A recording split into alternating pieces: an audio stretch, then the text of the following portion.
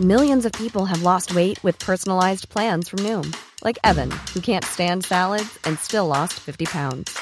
Salads generally for most people are the easy button, right? For me, that wasn't an option. I never really was a salad guy. That's just not who I am. But Noom worked for me. Get your personalized plan today at Noom.com. Real Noom user compensated to provide their story. In 4 weeks, the typical Noom user can expect to lose 1 to 2 pounds per week. Individual results may vary. Ready to pop the question? The jewelers at BlueNile.com have got sparkle down to a science with beautiful lab-grown diamonds worthy of your most brilliant moments. Their lab-grown diamonds are independently graded and guaranteed identical to natural diamonds, and they're ready to ship to your door. Go to BlueNile.com and use promo code LISTEN to get $50 off your purchase of $500 or more. That's code LISTEN at BlueNile.com for $50 off. BlueNile.com, code LISTEN. The makers of this podcast are perfectly fine people. Perfectly fine people occasionally swear, and this is going to be one of those times. Thank you for listening.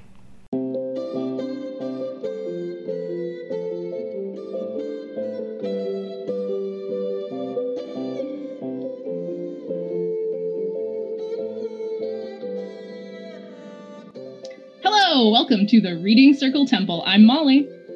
I'm Indy. I'm Brittany. And I'm Goodwin. And today we're talking to Joan Cummins and Rebecca Spees from the Tortallon Nights Emelon Days podcast. So grab your cup of coffee. Or tea. Or your drink of choice. And let's open the circle. All right. Yay! Yeah! Hello, everybody. Hello. Thank you so much for having us. Thank you so much for coming. Like I said, I'm trying not to fangirl. I am actually really glad this happened after months of yay. Sending our voices into the ether because we have no idea what we're doing. Yeah, that's pretty much it. You know, you got to start somewhere. I think Joan and I had the idea for our podcast, and then we just kept saying, like, that would be a cool idea for like a year and a half. And then we did nothing about it for a year. Yeah. And then finally we're like, should we just like do that? And then once you've done episode 1 and told people the next one will come out in 2 weeks, you really do have to do the second one. Yeah. Yeah. They're holding you accountable. Exactly. I heard that the average is 9 episodes. So if you get past 9 episodes, then you're already ahead. We're almost done with book 3. So. Hey, yeah. Nice. So how about you two tell us who you are and tell us a little bit more about your podcast and how you got into it. Sure. So my name, we don't need to go over that again. My name's Joan. Still. It still is. That would have been hard to keep track of. And I am a theater artist and a historian. And Spees and I have known each other for over a decade at this point. And part of how our friendship was cemented was the fact that we were both really affected by these books as kiddos. I think Tamora Pierce more generally, though Circle of Magic is absolutely in that category. And we started our show just over 2 years ago and have been reading every single Tamora Pierce book in publication order. Y'all do 1 episode a chapter. We do 1 episode per book. I'm Rebecca or Spees, either one. And I am an actor. I'm a director. And as of a month ago, a very amateur printmaker. That's been my quarantine hobby. Yeah. But I'm owning it. So, and I'm also an independent bookseller. I work at an indie bookstore in my community. And yeah, like Joan said, you know, we've known each other for a very long time now. We're as ancient as the sea. So much of our friendship has been cemented and continued through our love of books and initially the Tamora Pierce books. And yeah. I was going to say, I think part of what we have been enjoying about working on the show is finding that sense of community among the two of us, but then also among other folks who have heard the show and read the books and are just excited to be discussing them. That's part of what has been cool for us about doing this. Yeah, 100%. And like people that you wouldn't even have known otherwise come out of the woodwork and are like, oh, I loved those books, or I want to talk about them. Yeah. Yeah. Cool.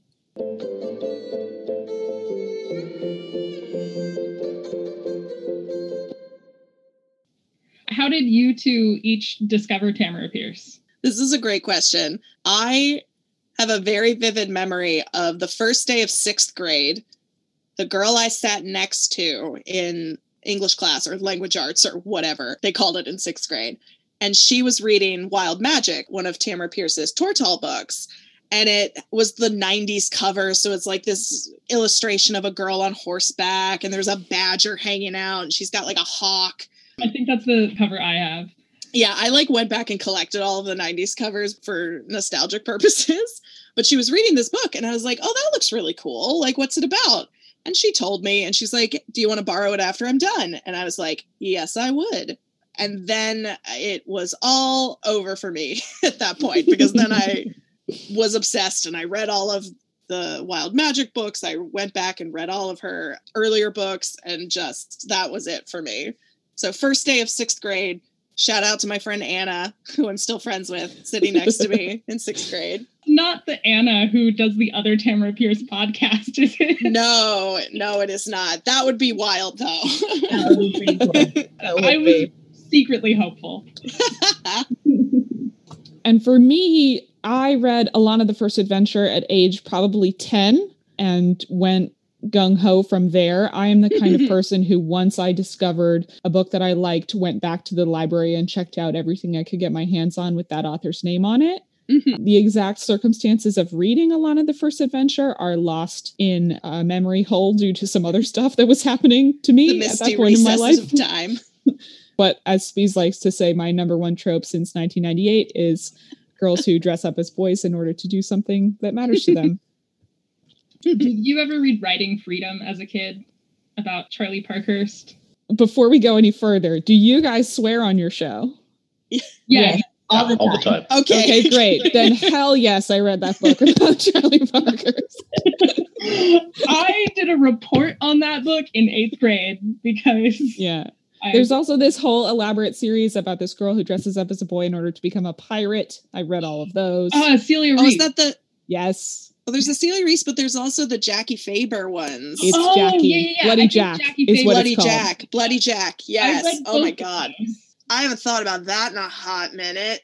Oh, as you can awesome. see, it's deeply rooted. Yes.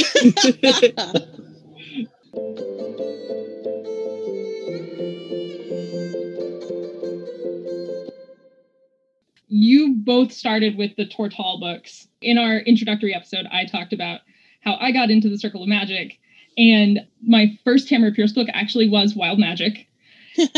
And I never finished it. And then I started reading Circle of Magic, and that was it. And I didn't really care as much about Tortall. Fascinating. Because I love the Emelon babies so much. In fact, for a while, I didn't read any of the Tortall books because I was afraid I wouldn't like them as much as I like Circle. And I was like, I don't want to be disappointed by this author.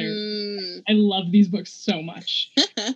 So literally, I wrote down contrast Emelon and Tortall. So I don't know exactly where I'm headed with this, but I feel like since you talk about both series on your podcast, we should take a moment to acknowledge that Tamara Pierce has 2 series and they're kind of different. Yeah, they're very different. And this was something that we encountered, I think, very much off the bat with our show, where we read all of the Tortall books first, and then we moved into Emelon. And for me, I find reading the Emelon books at once very comforting and also kind of frustrating because they are much more focused on the characters and the characters' internal growth over the course of the series, the multiple series, and them coming to terms with their power and their craft and all of those things, which as an adult, I found much more enjoyable to read about than I did when I was 13. And I was like, no, I want them to hit them with a sword. Where are the spears? What's happening? But it's something that I've grown to appreciate a little bit more as I've gotten older. While there is magic in all of the Tortall series, the Emelon books are about magic in a way that the Tortall books are not really. I also think the Emelon books especially this very first Circle of Magic quartet, have this really strong found family dynamic that is like total crack once you're hooked on it, right? I think this is getting ahead of where you guys are reading, but the subsequent books in the Emelon series for me didn't hook me quite as strongly because the four kiddos are separated from each other for nearly all of those stories. And so I was like, but where, what, but I think that's sort of interesting structurally, right? Whereas the Tortle books take place chronologically in the same universe and the protagonists from earlier stories appear in later stories. So they're sort of more like a family tree structure, connected dots to each other. And the Emelon books feel more spread out to me. I think one thing that I remember talking about was that also aesthetically, they're kind of different. Tortall is very like medieval fantasy, Western Europe. We took it and kind of uprooted it and put it in this fantasy realm. And then I like to say that if Tortall is medieval, then Emelon is kind of the Renaissance. Yeah. There's a little bit more focus on the why and the hows of the magic and how there's the magic like merchant families and like a Mediterranean setting and like nobility, but we're not doing any jousting. Yeah. There's a lot of trading happening. Yeah. Tariffs are mentioned more than once. I'm like, okay. Yeah. I do enjoy it though. We really need fantasy Marco Polo to show up. Right. Oh my God, yes. I was trying so hard while reading these books to figure out exactly what time period this is taking place in, because a lot of it seemed just barely pre-industrial. Talking about like greenhouses and stuff, lightning rods and all that. And Renaissance Mediterranean is perfect. That's exactly what it is. Yeah, and there's like trade states and like city states, little micronations, and like politically it's very interesting. And everyone's worried about the plague. Yeah. Everyone's worried about the plague. Yeah. Jesus. It's pretty on the nose when you think about it, just to get there. But yeah, that makes perfect sense. And I think the Tortall books are a little bit more swashbuckly also, like really cool, exciting things happen in the Emelon books, but it's much more about placing the characters in those situations as opposed to like, there's gods coming down from the heavens and there's a war on and we have to go to war, which I think is also really interesting, that there's a little bit more swash and a little bit more buckle. Well, and I would say like the Emelon kids find themselves in situations where they need to save the environment that they're in or like the people that they're with, but they very rarely find themselves in a situation where they are saving the world, which happens more than once in the Tortall universe. Yeah. I think I posted this on the Chorus Line Facebook group, which is y'all's Facebook group. Yeah. But Chorus without the H. A chorus without the H. Yes. Chorus line is the best joke I've ever written. Like, it's only downhill from here. I love it so much. I think it's so perfect because anybody who has read any Tortall book will recognize it immediately. So for me, what I really liked about the Emelon books was, in fact, the mundanity. Because there was something more relatable to me about these kids who were just sort of living their lives rather than I have been sent on this quest by this god to go save the world. And I realized rereading them just how mundane they are, because for the most part in the Circle of Magic books, they pray to gods and they talk about gods, but the gods don't show up or send them on quests. Whereas in Tortall, you constantly have the goddess coming down, or the cat, or the badger god. The black god. The black god of death, yeah. I love the black god, and I love that Becca is his chosen, and my roommate and I literally argued. I just got a cat. It's a black cat, and we fought over whether to name him Faithful or to name him Pounce. Amazing. Unilaterally the better name. So it's like we're naming him Pounce because it's much better. And Becca. I realized also I really like coming of age stories, and I think I always liked coming of age stories, but I also like fantasy. And the Circle of Magic series is about the only place I've really seen those two things join well. most of the time when you read fantasy, it is that swashbuckly, epic, go save the world fantasy. I have nothing against that. I really like that too. I've just always, since I was a kid, been like, I wonder what it would be like if it was just normal people in a world where magic also existed. Doing normal things. Have you read any Juliette Marillier? I have not. She does the homey coming of age fantasy very well. She's a very old, pleasant New Zealand lady, but she writes these old-fashioned high fantasy, but they're very steeped in like Irish folklore. There is magic. The Fae and the Sidhe show up, and it's very Celtic inspired. But the ones that I read, the Blackthorn and Grimm books, the main character is a wise woman. She makes herbal poultices and does fantasy herb things that I'm sure have some basis in reality, but I don't know shit about herbs.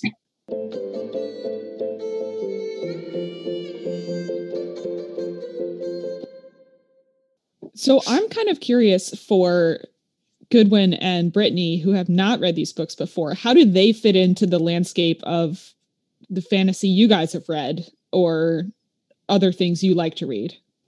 The fantasy that I enjoy, and really it's probably my favorite book series of all time, has to be the Emberverse series by S.M. Stirling. And it has magic in it. That one's sort of post-apocalyptic. Oh, technology stopped working, but now magic's back. But the magic is sort of based on faith, which is a little different from this. The magic in the Emelon book seems to be like a more natural force that these kids can kind of reach into and tap into. Meanwhile, their magic is kind of based on basically belief in a deity.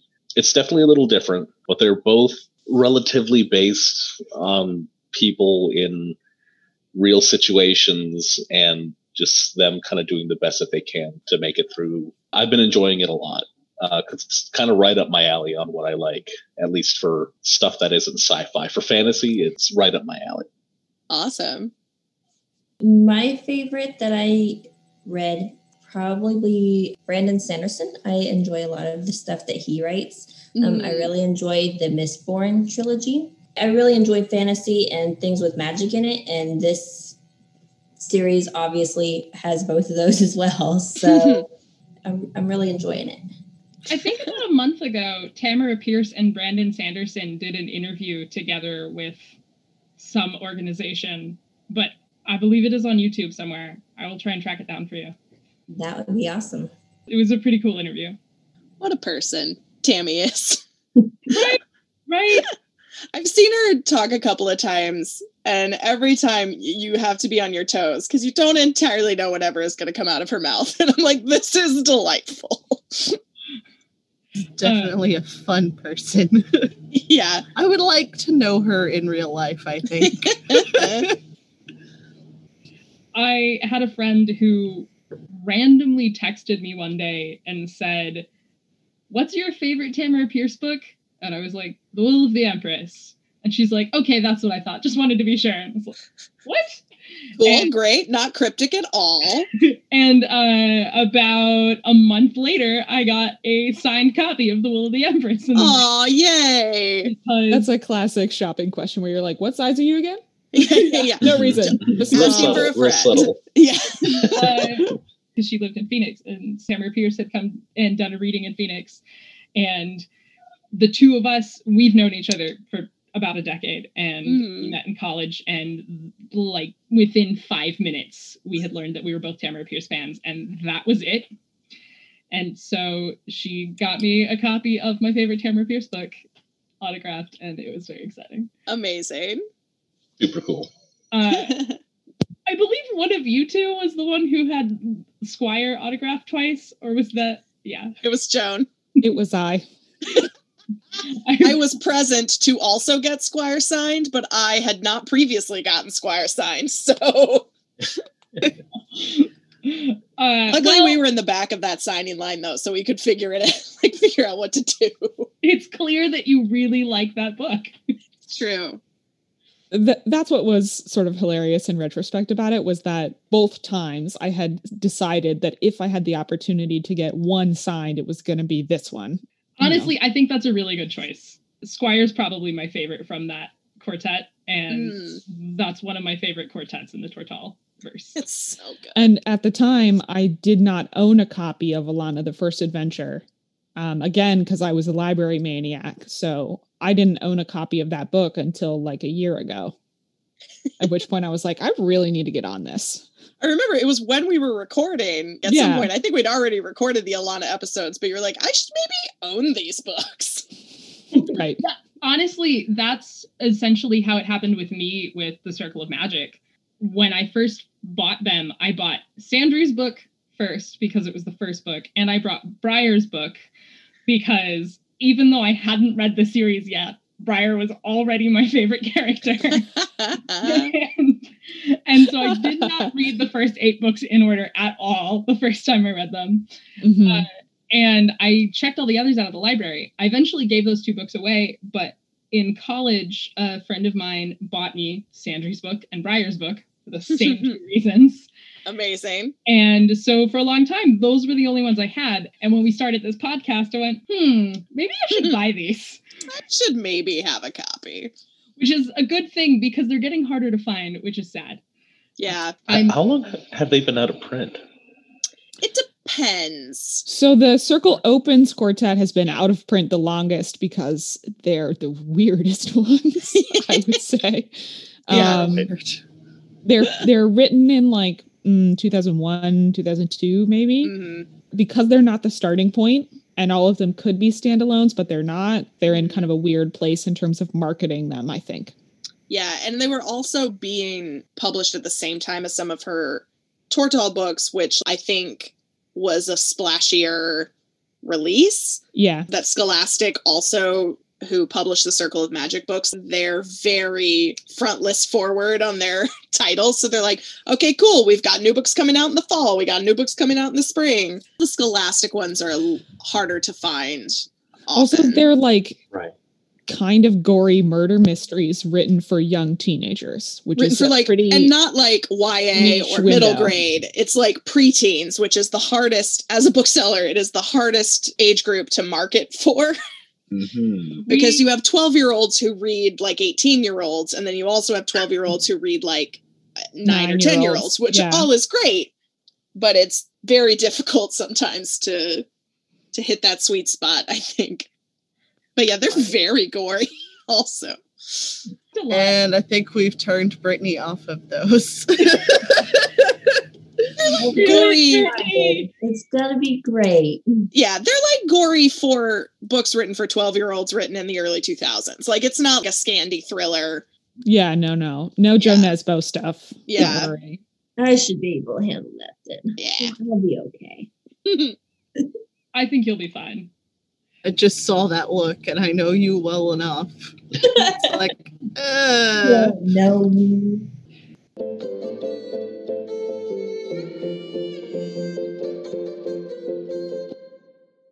Both of you are, again, more interested in the Tortall series, or were as kids, you're more familiar with them. But do you have favorite books within the Circle of Magic, or within the whole Emelon universe canon?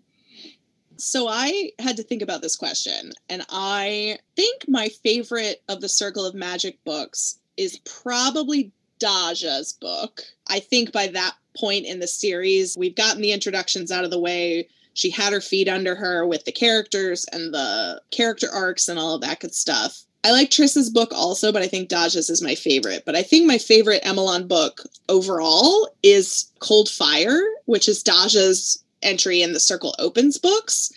So I think that one also benefits from, she had a couple books in that series under her belt. The characters are really awesome. The setting is really cool. The mystery that she's trying to solve is really exciting. Yeah, so I think my favorites are Daja's book and Cold Fire. I'm going to second that motion. I think I'm kind of in the same place. I think the themes in Daja's book around reconciliation are really cool. And I think, like Spee said, the setting of Cold Fire is just awesome. It's like an arson investigation in a frozen city. Extremely cool. It's very cool. And I think Daja's, I really admire her steadiness and the process of her growth over the course of what we see happen to her in the books. Mm-hmm. I know Brittany is very much going to connect with Frostpine in that. Oh my God, I love Frostpine. He's so great. Yes. I also hate being cold with the fiery, flaming passion. I'm from the South. I'm from North Carolina. I do not do cold. I do not do cold.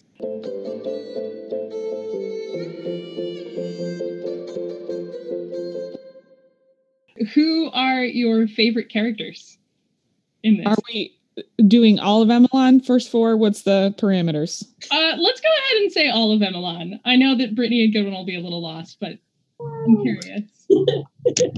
I mean, I do love Frostpine. I think within the four kids, I think when I was younger, it was probably Briar.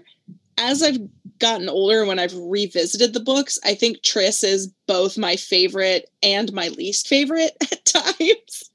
I see so much of myself in Triss in good ways, but then also like when she's being a real pain in the ass, and I'm like, oh my God, child. Just like do the thing, please. But yeah, I love Triss. I love Frostpine. There's a character you meet in Cold Fire named Haluda Salt, who is pretty great. Yeah, those are the ones that like immediately popped into my head. See, I want to give Goodwin and Brittany things to look forward to. Yeah, Cold Fire's going to be great. Can't wait. I would say among the four kids, I have to pick Daja of the four of them. I also really like Rosethorn. And while it's pretty complicated and continues to get more complicated, I think the relationship between Rosethorn and Briar is really cool and really fascinating. I don't know. Duke Fedris is pretty cool. Duke Fedris is great. What a G. Yeah. He's got just so much swag. I know, right? It's undeniable. Oh my God. He's so cool. He shows up in a room and he's like, all right, listen, guys, I know I'm very important. We're going to do the business. We can have some wine and then we're going to go feast. It's going to be great. Just the chillest uncle. He's like, hello, Sandry, I know that lots of other people have told you should do this or do that or do this other thing with your life. But honestly, I'm just glad you're safe. Yeah. Like you do you, babes. Like, he's also really very cool with him. Of the other three kids. I know that we don't see those interactions as much as his interactions with Sandry, but when we do, he's just like, my niece, who's practically royalty, has befriended a merchant, a trader, and a thief. I'm totally down with this. Like, and I also support their life goals. Yeah. It's like, so, Sandry likes them, so obviously they're cool. Yeah.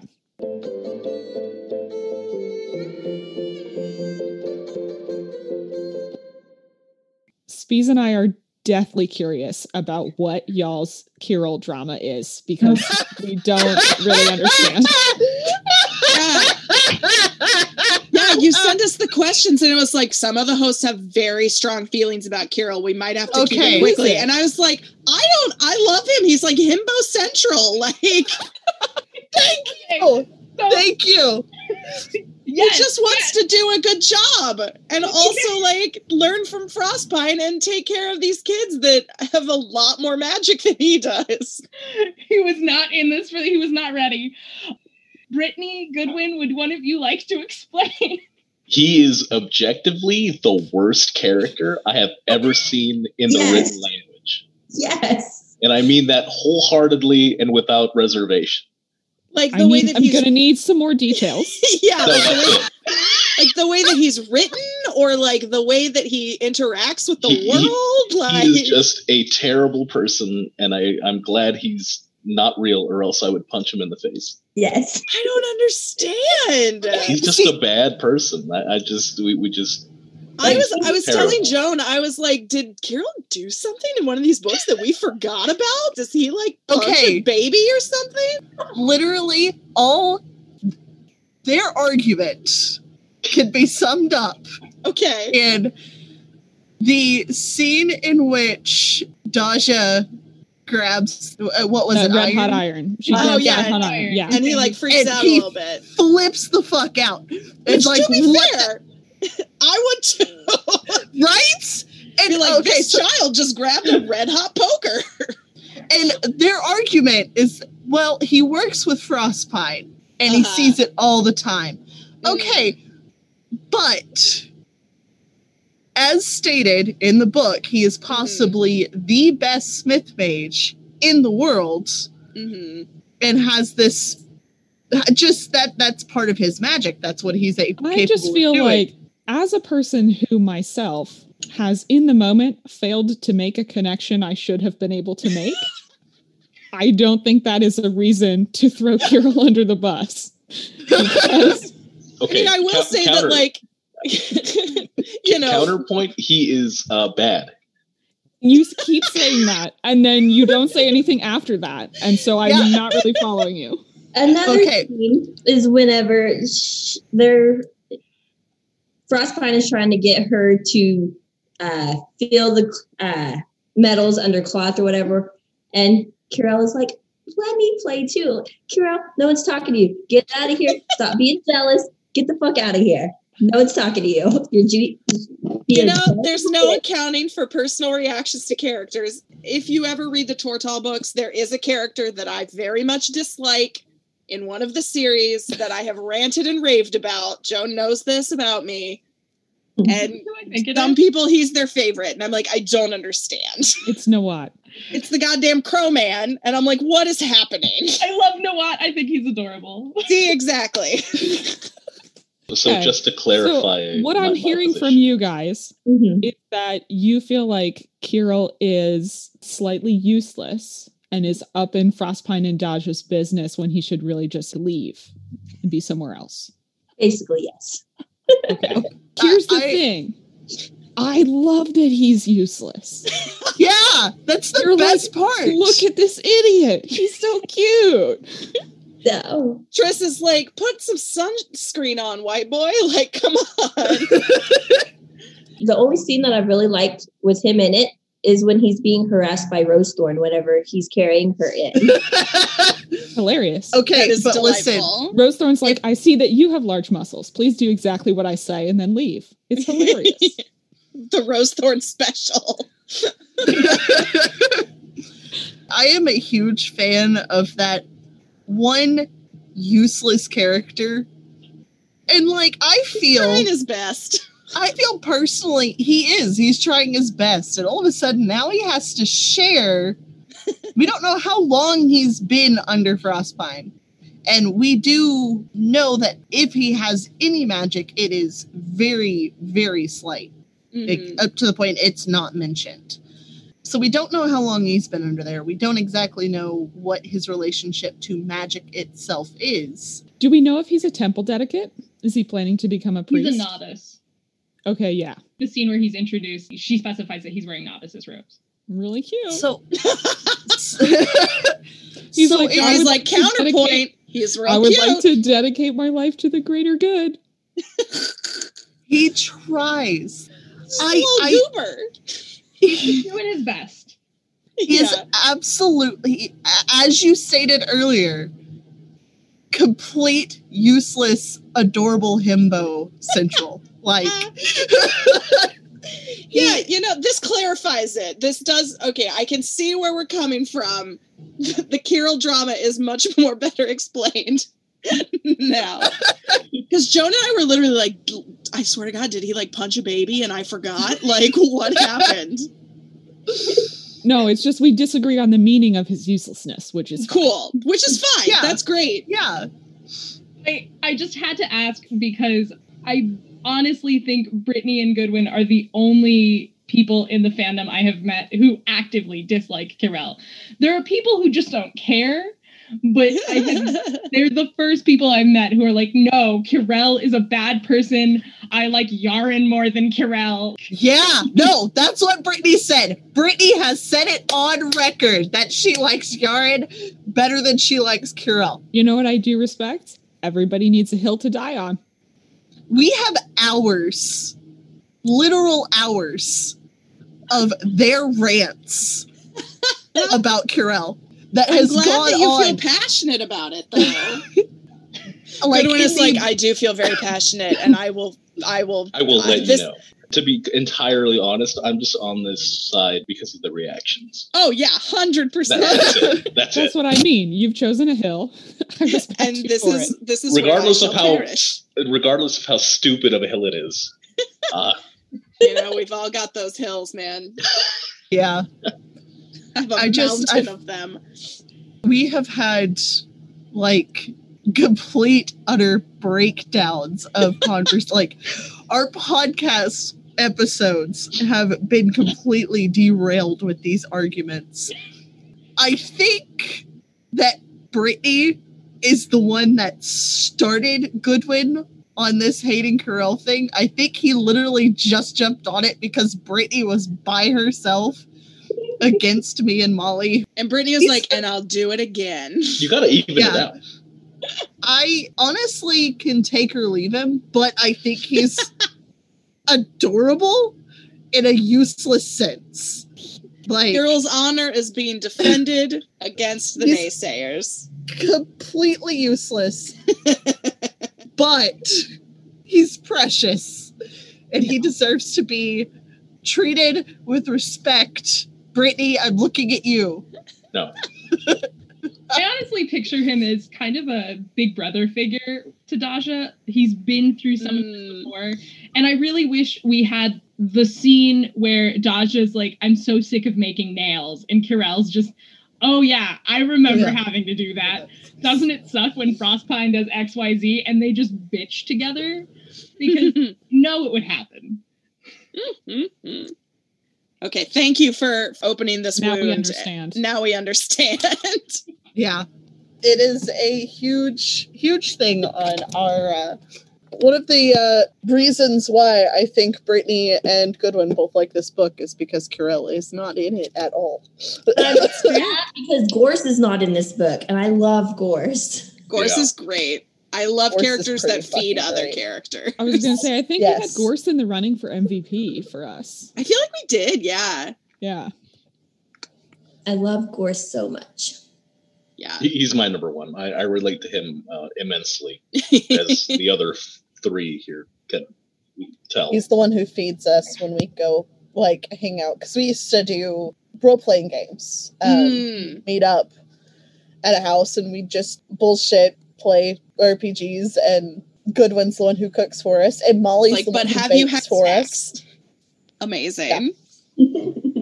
We were constantly fed both really good food and really good sweets. So the dream. All I contribute is tea. An important component. My appetite. I would love to take a cake decorating course from Gorse. Oh, yeah. I would love to take any class from Gorse. I imagine he would be a really fun teacher. Yeah.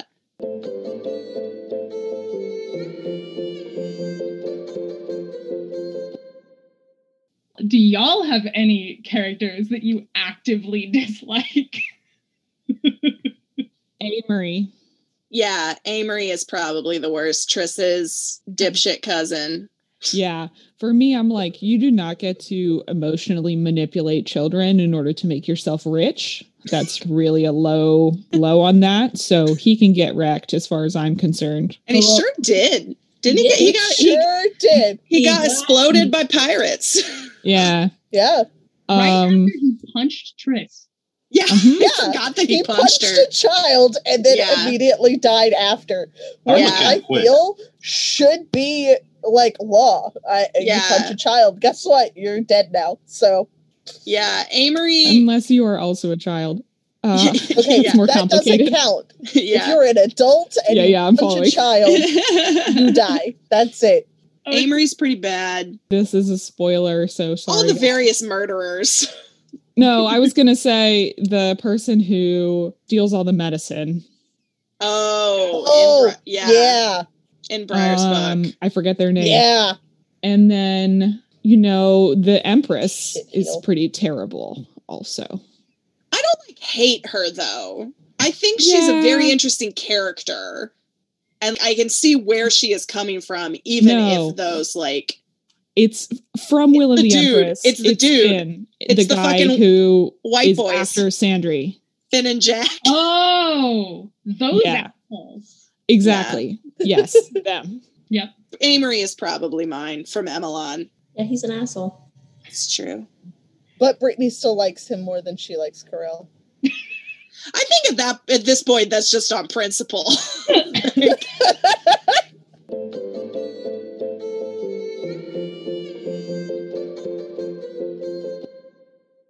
Is there anything else that you wish you knew about the universe or could see the characters doing? I need a coherent map of the space. The whole because in Circle Opens, they go to all these other places, and I'm like, but where is where are they?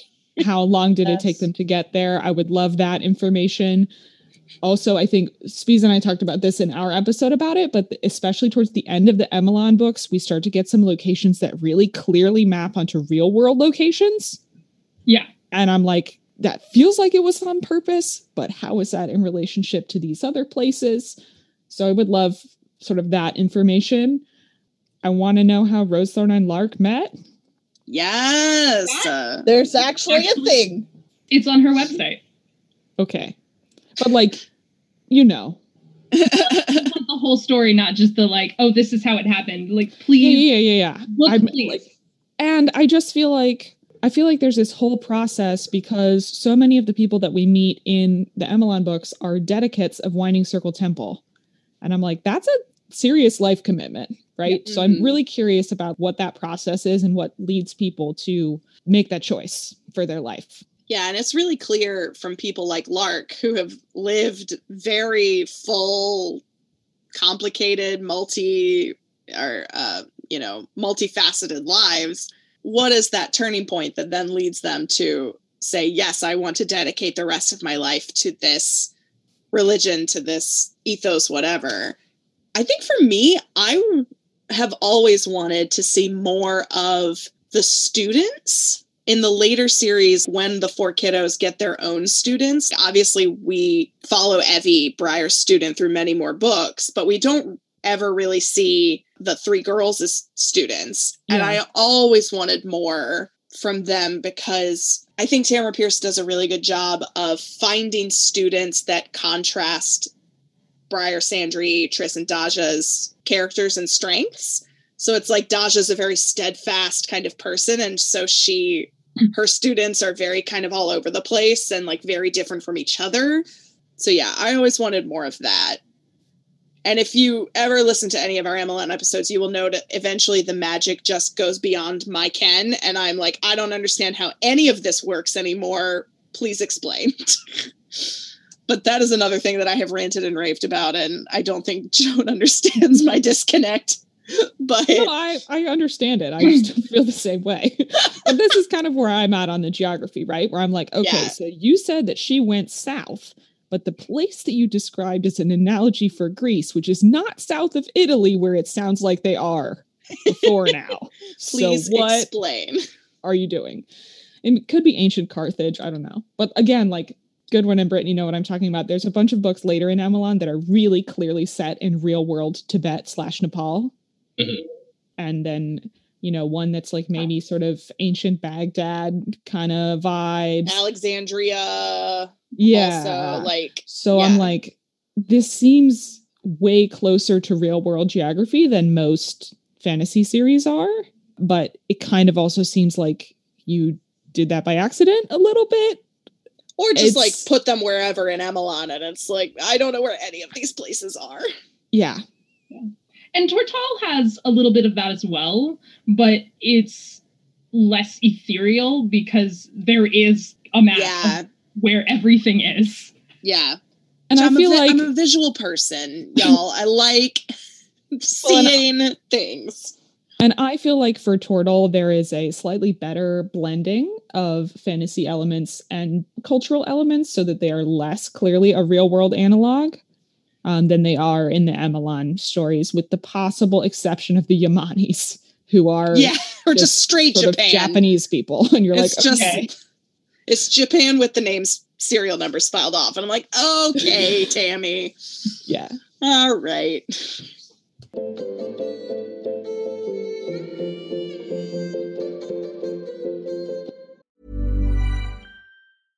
Selling a little or a lot? Shopify helps you do your thing however you cha-ching. Shopify is the global commerce platform that helps you sell at every stage of your business. From the launch your online shop stage to the first real-life store stage, all the way to the did we just hit a million orders stage. Shopify is there to help you grow. Shopify helps you turn browsers into buyers with the internet's best converting checkout. 36% better on average compared to other leading commerce platforms. Because businesses that grow, grow with Shopify. Get a $1 per month trial period at shopify.com/work. Shopify.com/work. Ready to pop the question? The jewelers at BlueNile.com have got sparkle down to a science with beautiful lab-grown diamonds worthy of your most brilliant moments. Their lab-grown diamonds are independently graded and guaranteed identical to natural diamonds, and they're ready to ship to your door. Go to BlueNile.com and use promo code LISTEN to get $50 off your purchase of $500 or more. That's code LISTEN at BlueNile.com for $50 off. BlueNile.com, code LISTEN. Even when we're on a budget, we still deserve nice things. Quince is a place to scoop up stunning high-end goods for 50 to 80% less than similar brands. They have buttery soft cashmere sweaters starting at $50, luxurious Italian leather bags, and so much more. Plus, Quince only works with factories that use safe, ethical, and responsible manufacturing. Get the high-end goods you'll love without the high price tag with Quince. Go to quince.com/style for free shipping and 365-day returns. Burrow's furniture is built for the way you live. From ensuring easy assembly and disassembly to honoring highly requested new colors for their award-winning seating, they always have their customers in mind. Their modular seating is made out of durable materials to last and grow with you. And with Burrow, you always get fast, free shipping. Get up to 60% off during Burrow's Memorial Day sale at burrow.com/ACAST. That's burrow.com/ACAST. burrow.com/ACAST.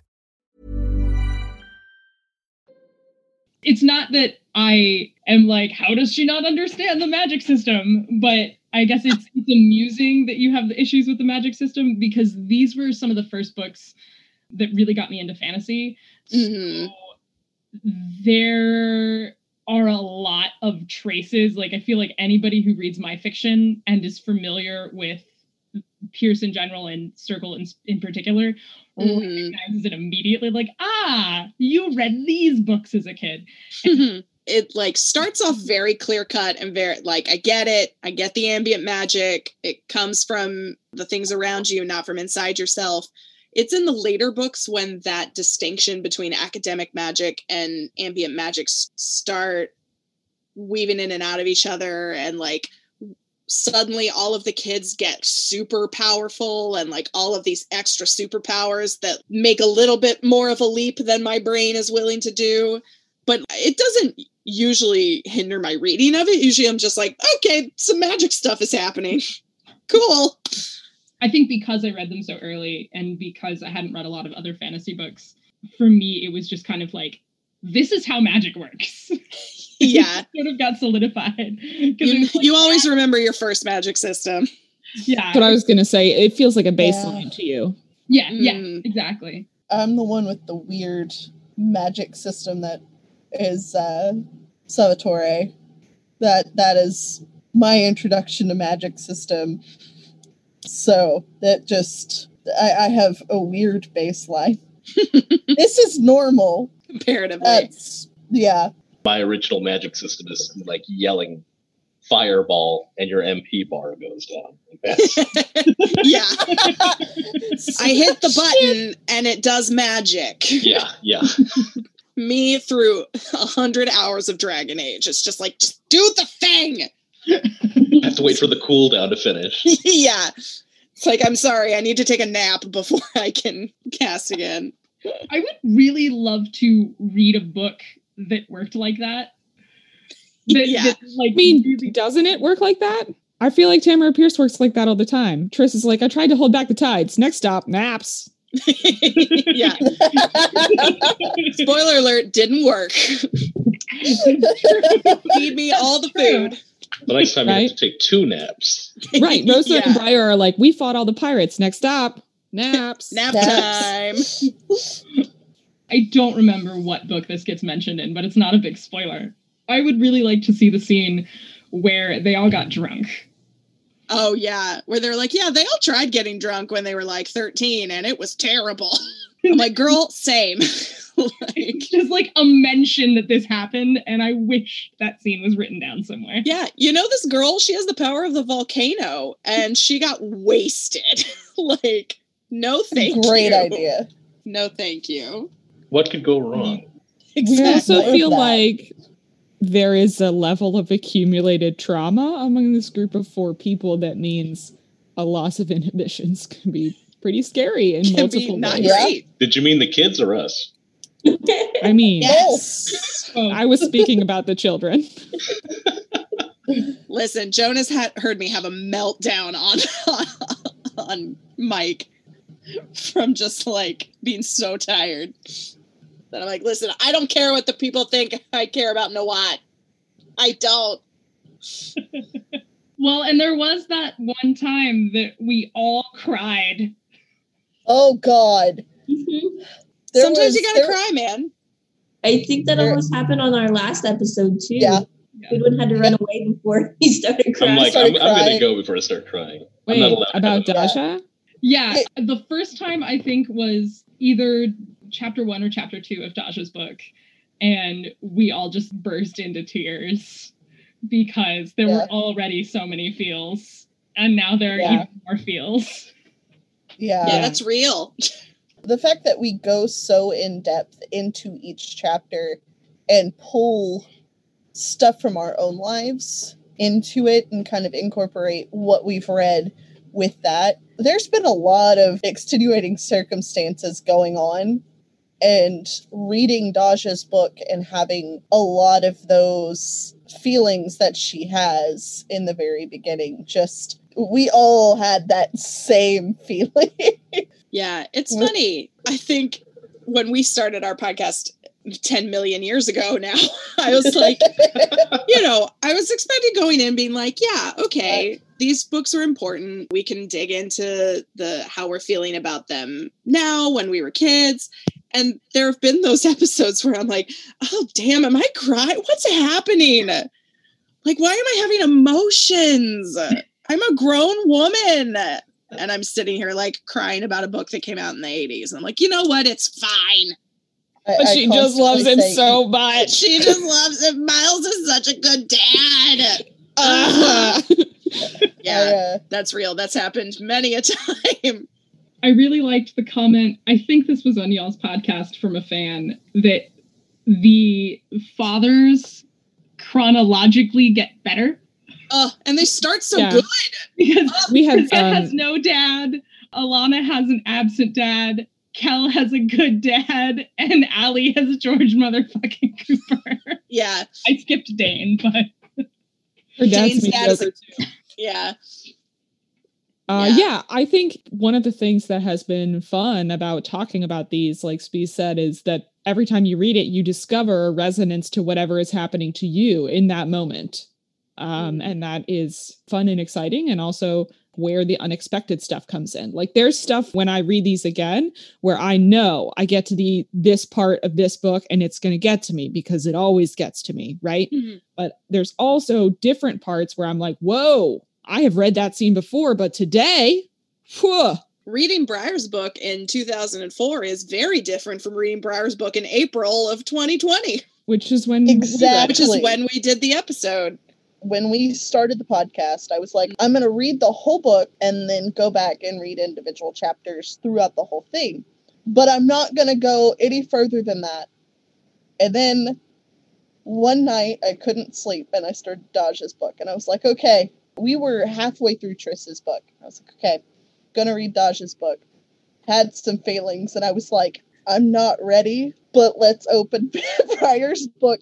I think I texted Molly when I got to, this is spoiler, they don't know, when I got to that scene, and I was just bawling. Like, I mean, literally, I I just sobbing uncontrollably. And then I reread Daja's book and made all my notes and stuff on it and read it kind of every week to skim over it and make sure that I'm up with it. I started to do that with Briar's book. And I was like, okay, I need to know exactly where that happens so I won't read that at work. Yeah. I got to like 2 sentences and I was like, fuck, I'm in it now. I didn't read that specific scene, but I got to a certain part and I'm just like at work crying. This is what I didn't want to do. Yeah, but here I am. It's one of those things that like reading them this year in particular and reading them at different times in your life, it's one of those things where you don't, like Joan was saying, it's that there's always something different that will resonate with you. And then sometimes it's just like this year in particular, it's been really surreal reading these books that were written almost 20 years ago in some cases. The things that Tamora Pierce was writing in 1999, 2000, 2001, sometimes a sentence or a paragraph or a thought will just come out of the page and like punch you in the face and just be like, everything has changed and nothing has changed. There's always something that is happening in the world that you can find in these books, which I think meant, 1, that there was a lot of feelings, 2, that it was very surreal sometimes to be talking about this in a fantastical setting and then turn on the news and have it happen in real life, which has been a roller coaster. We were actually discussing it. So pretty much everything that has gone on in the books has happened this year, more or less. Because we were reading for the pirates. Yeah, where are the pirates? Waiting for the pirates. Where are the pirates? Let's do this right. Give me some fucking pirates. Get them all. Y'all are almost at the end of Daja's book. We were reading it earlier this year during the Australian wildfires. Yeah. So it was reading it during the California wildfires. Yeah, exactly. So we read Daja's book during the Australian wildfires. Then we read Briar's book during the opening weeks of lockdown in the United States. And then we read Cold Fire the week of George Floyd's murder. So that was also pretty wild. Yeah. And then also the California wildfires for Cold Fire as well. And it's just like, what is happening? We picked a great year to start this series. What I think is really wild is you two started Tortallin Nights and then hit the Emelon books just in time for all of those things to line up. Yeah. We decided that we wanted to do this podcast this year. And then there's Circle of Friendship, which decided not too long before us that they wanted to do a podcast about the Circle of Magic books. And so somehow all of us across the country just decided, you know what would be great for 2020 is to read Tamora Pierce. Yeah, it was funny. There's a couple of other Tortallin or Tamora Pierce podcasts that they didn't start at the same time, but it was like in the same era of time that we were working on stuff. And I feel like it's one of those things that there's a real resurgence of wanting to go back to comforting things in the world. Simpler times. A simpler time. But like there is a desire to like go back to what we enjoyed when we were younger, you know, whatever, and sort of revisit what about those things hooked into your heart at a young age, or what can you get from them now? I always love it. I love that people are talking about all of these books more. For me, the Circle of Magic has always been one of my comfort series. And that's part of the reason I've read them several times is if I'm upset, if there's something going on, I need a book that I can reach to that I know is just going to kind of make me feel better somehow. These are the books that do that for me. So it's been really nice for me to do this because 2020 has been a wild ride of a year. The series has given me some stability, but also in a weird way feels almost like a guidebook for 2020 because there are so many bizarre things that line up. Brittany and Goodwin know that Briar's book is about a pandemic, so that's going to be just a really interesting read. Well, and I'd be curious what you guys think about it, reading it, because I don't know about you guys, but like I feel differently now about it than I did in April. Yeah. So that'll be interesting. I was thinking about Briar's book, and you were asking us earlier whether there's anything we wish we could see more of. And I wish we could see Briar put more of his nefarious thief skills to use more of the time. I don't know. Did anybody else read Mercedes Lackey as a kid? Okay, so that would be me. Like Skiff. Skiff has a very similar background to Briar, and when he joins the sort of Order of Protectors of the Realm, part of what he does with that is use his housebreaking and pickpocketing skills in the service of what's going on. So I feel like there's not a lot of moments where Briar is like, okay, I'm going to help my family by whatever, knowing about thievery or etc. Yeah, I think we only have 2 instances in the entire Circle quartet, and one of which is Amory. That is one of the only times we see it, and that is something that does frustrate me, is we do see a lot of his interactions with other street rats. We know especially that later. He's still... Yeah. Especially later. We do see that he's still immersed in that culture, and he is still on it, and he still knows what he's doing. He just either chooses not to do it or is too stealthy to be picked up. That's true. We don't know if he's getting away with it the whole time, and we just don't know about it. Yeah. I feel similarly about Triss. She has a whole background before she came to Circle, and most of what we see in the fallout of that shows up in her interpersonal relationships and whether or not she is willing to trust people. Spoiler alert, usually she's not. We don't see a lot of moments where she is able to use the knowledge she gained as part of a important merchant family in the same way that we see Daja use her knowledge as a member of the trader community, or that Sandry's noble heritage comes up over and over again. That's a really good point. I actually have a slight theory about that. Whereas Sandry doesn't run from her nobility. She doesn't flaunt it around, but she does use it when needed. Pulls it out of her scabbard and is like, excuse me, I am Lady Sandraline Fatoran, and you will do what I say. It's one of my favorite things about her. And Daja, she has so much history and so much culture that has been more or less bred and beaten into her that it's hard to separate, even though she is not a part of it anymore. Briar and Triss are both running from it.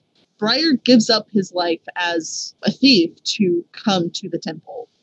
Or after he gets there. Well, yeah, you know. I'm following your point. Yeah. I'm sorry. No, you're good. And then Triss is moved there. They both have found that they have a new start, so they're less likely to use the skills that they have. They haven't come to terms fully with their past. And so it's kind of that, not necessarily running from it, but kind of avoiding it. Whereas Sandry's like, this has been me my entire life. I'm going to do what I want, and y'all have to listen to me because technically I outrank you.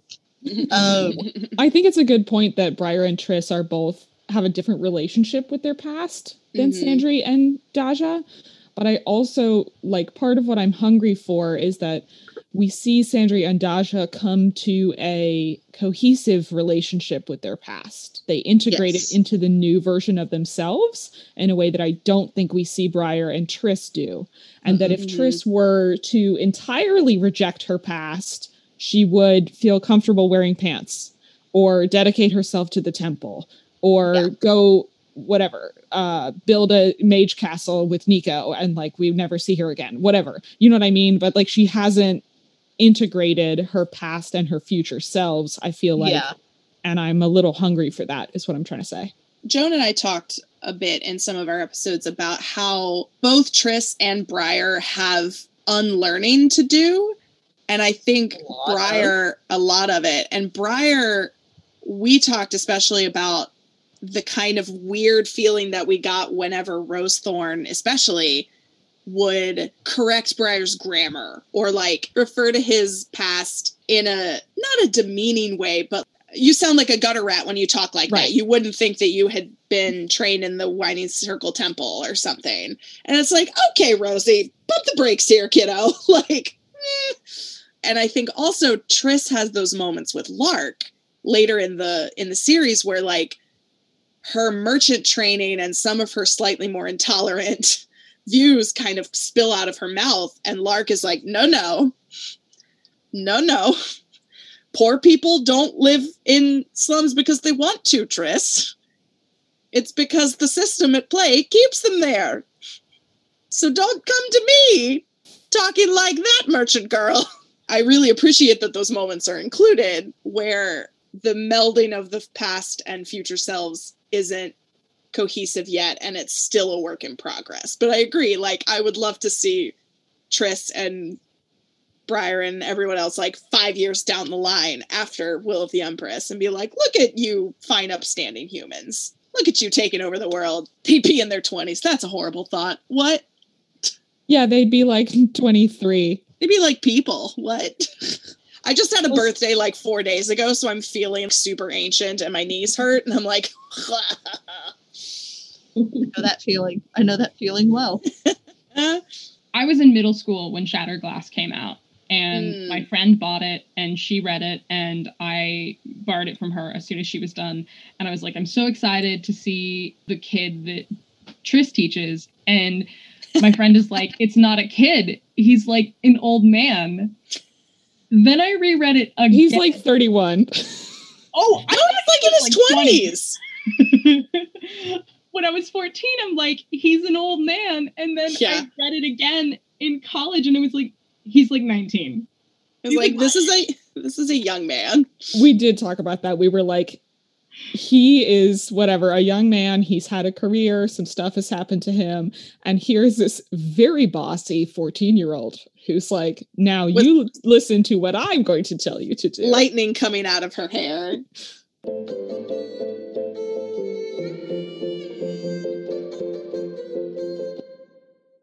I actually have a question. This is just more for personal entertainment. Great. So the only person we know the exact age on is Nico. We have a little bit of a discrepancy on our ideas of how old Frostpine and Rosethorn and Lark are, especially. How do you picture them in age-wise? I definitely picture Lark and Rosethorn as being like 30, 31 in the beginning of the series. When the kiddos are 10 and 11. Right. We know that Lark has had time to sort of travel the world in her previous career, but we also know that part of why she left that career was that she started to experience some physical symptoms that made it impossible for her. So I don't think she can be any younger than like 28, 29. And I think based on what Rosethorn goes on to do, that is strenuous enough. I think it makes it very difficult to argue that Rosethorn is in her 40s at the beginning of the story, because by the time she's doing this stuff at the end of the story, that would put her in her mid-50s, and that's wild. Maybe that's what's happening, but they would be wild. Yeah. Yeah, I think I agree. And I think it's definitely like the first time I read them, whenever you're 10 or 11, like anyone over the age of 18 in a book is suddenly as ancient as the sea. Yeah. I picture at least Lark and Rosethorn early 30s at the beginning of the series. I think Frostpine is described as having like, he's a bald head and a big white shock of hair, which is amazing. I would probably put him in his 40s at the beginning, maybe. His hair is black. In the first one? Is it? No, it's black. All right, I'm fucking wrong.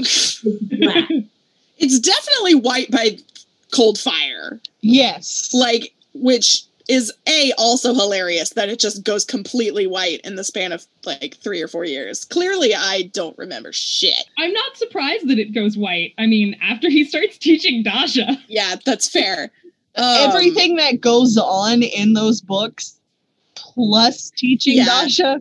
I still think Frostpine feels a little older to me, just because like he also has lived this entire life. I do not remember Nico's exact age, but Nico also feels older to me. What? It's 53. At the beginning of the story? 53. I think it's mentioned in the second book. Yes. It's mentioned in Trish's book and in Dasha's book. That's a lot. That is a lot. But also Nico isn't running around doing the legwork. He's just traveling around like a man of leisure, like at academic conferences. Stroking his mustache thoughtfully. He's like a tenured academic going around to all the conferences being like, yes, here's my very important paper. I always forget he has a mustache. They all have mustaches. And he is a learned man in the Tamara Pierce universe. Of course he is. Of course. You must have a mustache. Mine has a mustache. In the Tortall books, especially the ones written in the 80s, as soon as the boys come of age, they all have mustaches. And I'm like, this is this is personally distressing to me. I think you told me your strategy is you're just like, yes, mustache, and therefore also a beard. And also a beard. I just imagine like full facial hair, because just the mustache is a very aggressive move with your facial hair. Very Burt Reynolds-esque. Very Burt Reynolds. I believe Nico has just the mustache. Oh, yeah, 100%. No. Yeah, definitely. But also of a man of that age, apparently, I can picture it slightly more with Nico. So yeah, I feel like the rest of them, like, early 30s, Frostpine maybe in his mid-30s, late 30s, and then they age as they go. That's how I've always read it, anyway, for what it's worth. Yeah.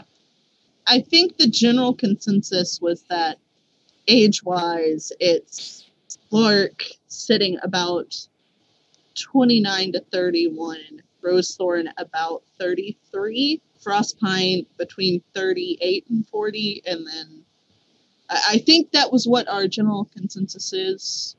Correct me if I'm wrong. That sounds good to me. Yeah, I'm picking up what you're putting down.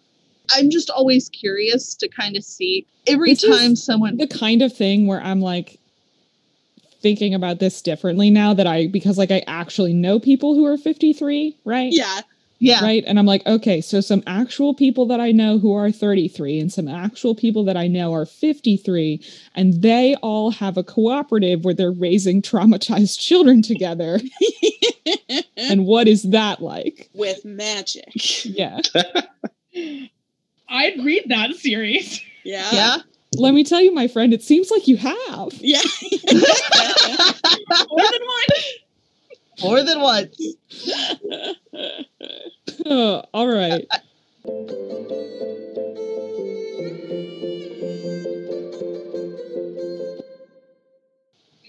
Well, is there anything else that you ladies would like to add? No, I just think it's always exciting to talk to other people who are curious about the books and would like to talk about them and what happens in them and how that relates to our experiences. I think that's what has been cool for us about our project, and we hope that's true for you guys too. Yeah, I really love that. The older I get, the more people I find who either love these books forever or are discovering them for the first time or being pulled into a podcast to read them for the first time. And it is such a far cry from when I first started reading these books as a wee little 12-year-old and being like, your circle of friends and, 2 people have read Tamara Pierce and that's the coolest thing ever. Yeah. But now, because of podcasts like this and the internet and whatever, et cetera, like now there's so many more people that we can find that love these books as much as we do. And I just love it.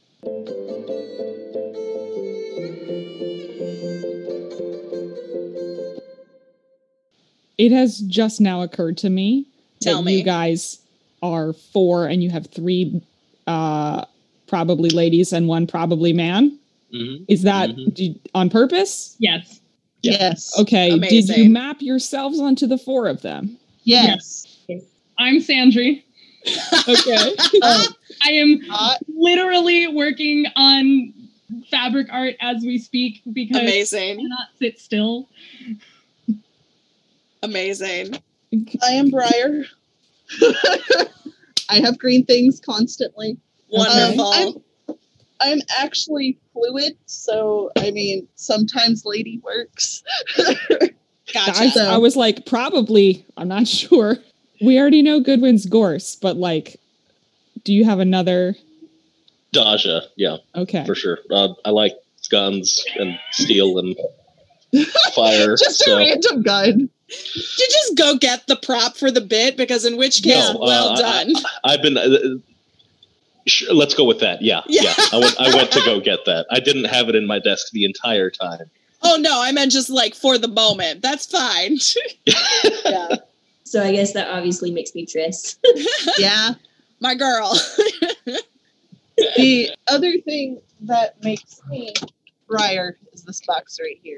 That's full of plant concoctions. Is tea. The other one has like, it's buried under wigs and books, but it's got a billion different types of herbs. So amazing. This is what I do. I make tea. Delightful. And it's good tea. It's really good tea. And an important thing to note about our podcast is that between books, we do a sacred reading kit release. We raffle it off based on like listeners who write in or post our stuff. And you get some tea from Indy and you get a blanket from me because I'm constantly making them, and a copy of a book and some pens and stuff. That's awesome. That's super cool, y'all. Man, Joan is much craftier than I am. I am the least crafty person. But you dance. That is true. That is important. I can cheer people on. That's about it. Hey, you know. Okay. Listen, let me tell you, if you ever need a cheerleader, if you ever need someone in your corner, the knife really makes it. Oh, their tongues. If you ever need someone in your corner telling you, you've got this, you're amazing, I'm so proud to know you, you are so wonderful and fantastic, Brittany is that person. I have known Brittany for almost 10 years. And it's a hell of an endorsement, Brittany. This is what I told Molly, and Molly has very quickly figured out I was right. Yes. Half of the stuff that I've done in my life in the last decade would not have happened without Brittany. Blush. The stories that I've written, she might not like all of them, but she has positive things to say about them, even if she doesn't. I run a small-time film production company. So we go out, we make movies, and this, that, and the other. And she's always been like, do it. I'm excited. Like, I want to see it. Like, awesome. So, like, this. It's rad as hell, y'all. That is what she does. She is the best goddamn cheerleader you will ever fucking find. Yeah. I will die on that hill. Yeah, I am passionate about bringing friendship. It around. God damn it. Amazing. Love it. I feel like, Brittany, this means Goodwin is wearing Daja, but is actually a Gorse, and you're wearing Triss, but you're actually more of a Lark. Yeah. I don't know. We've only just met each other. We're feeling it out. We're feeling it out.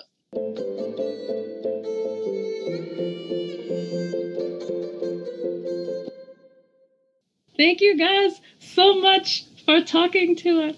Yeah, thank you guys for having us. It has been a pleasure It was to fun. have you with us. Maybe we can talk again when we get further into the series. Yeah. I do want to know what you guys think about the murders. I'm sure they're bad. The murders. Listen, I love talking, so.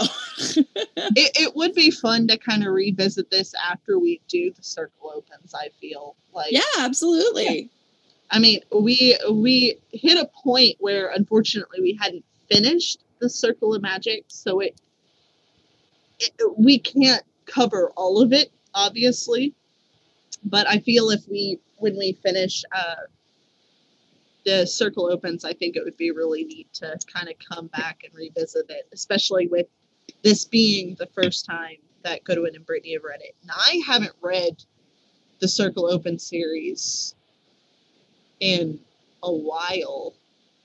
That's where I was coming at it when we did our Circle Opens episodes. I was like, I've read these once and it was maybe 10 years ago. Also, I think Indy has not read the last 3 books.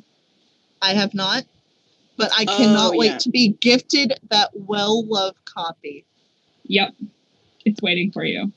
We have decided that once we get to Will of the Empress, I get her well-loved old copy. What order are you guys reading them in? Publication order. Okay. Because it's a journey.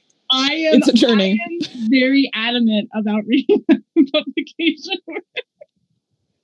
I mean, we did the same thing. That's why we're asking, because for those last 3, could go either way. Just along for the ride. Brittany's like, listen, I just came out to have a good time, so here we are. I'm just handcuffed to this carriage. I'm just being dragged along. Goodwin can't leave, so he's stuck. We let him have his gun. Very cool. All right, everybody. Thank you for coming with us. This was fun. Thanks so much. This has been... y'all should probably plug your stuff before y'all go for our listeners. Yeah. You can find us at turtlepodcast.com, or as we said earlier, we are on social media at A Chorus Line, CORUS, and we have episodes for each one of the Circle books and each one of the Turtle books, and a couple more coming out shortly, and we hope to see you around. Send us your theories too. We love theories. Catch us on Twitter. Yeah. It has been a pleasure having you guys. Thank you for agreeing to come on. This has been so much fun.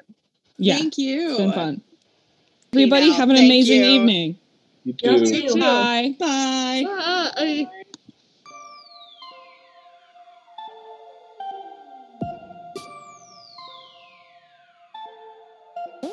Reading Circle Temple is produced by us, Molly, Brittany, Indy, and Goodwin. If you like listening, tell your friends about us. If you don't like listening, tell your enemies. Please tell us what you think of the Circle of Magic by emailing us at templeofreadingcircle@gmail.com or join our Reading Circle Temple Facebook group.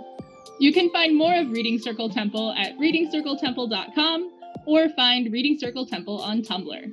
And thanks to Yellow is for Happy for our artwork. You can find more of their artwork on Tumblr at Yellow is for Happy Draws or on Instagram at Shannon and Draws. Also, thanks to Brittany's brother, Thomas Dick, for our theme music. You can find more of his music by following Thomas Dick on SoundCloud. Thanks to Tamara Pierce for writing The Circle of Magic, and thanks to you for listening. Let's all have coffee next week.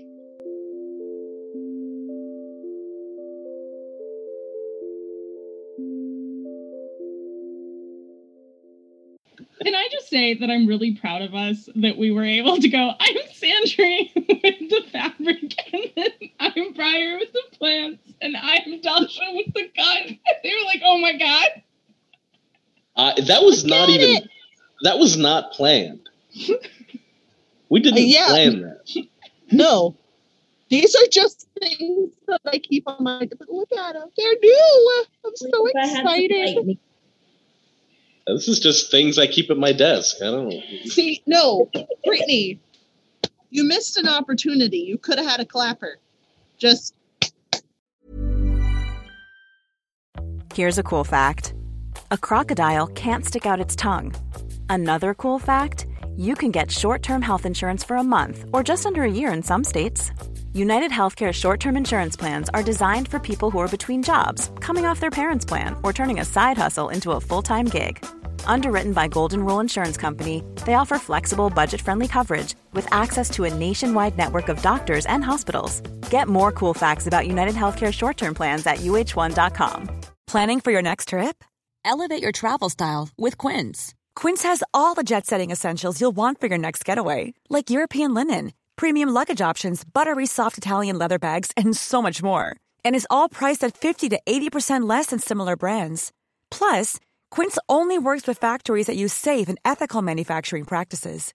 Pack your bags with high-quality essentials you'll be wearing for vacations to come with Quince. Go to quince.com/pack for free shipping and 365-day returns. How would you like to look 5 years younger? In a clinical study, people that had volume added with Juvederm Voluma XC in the cheeks perceived themselves as looking 5 years younger at 6 months after treatment. Look younger, feel like you. Add volume for lift and contour in the cheeks with Juvederm Voluma XC. Reverse signs of aging by adding volume to smooth laugh lines with Juvederm Volure XC. For important safety information and to find a licensed specialist, visit Juvederm.com. That's JUVEDERM.com. Not for people with severe allergic reactions, allergies to lidocaine, or the proteins used in Juvederm. Common side effects include injection site redness, swelling, pain, tenderness, firmness, lumps, bumps, bruising, discoloration, or itching. There's a risk of unintentional injection into a blood vessel, which can cause vision abnormalities, blindness, stroke, temporary scabs, or scarring. Talk to a licensed specialist to find out if it's right for you.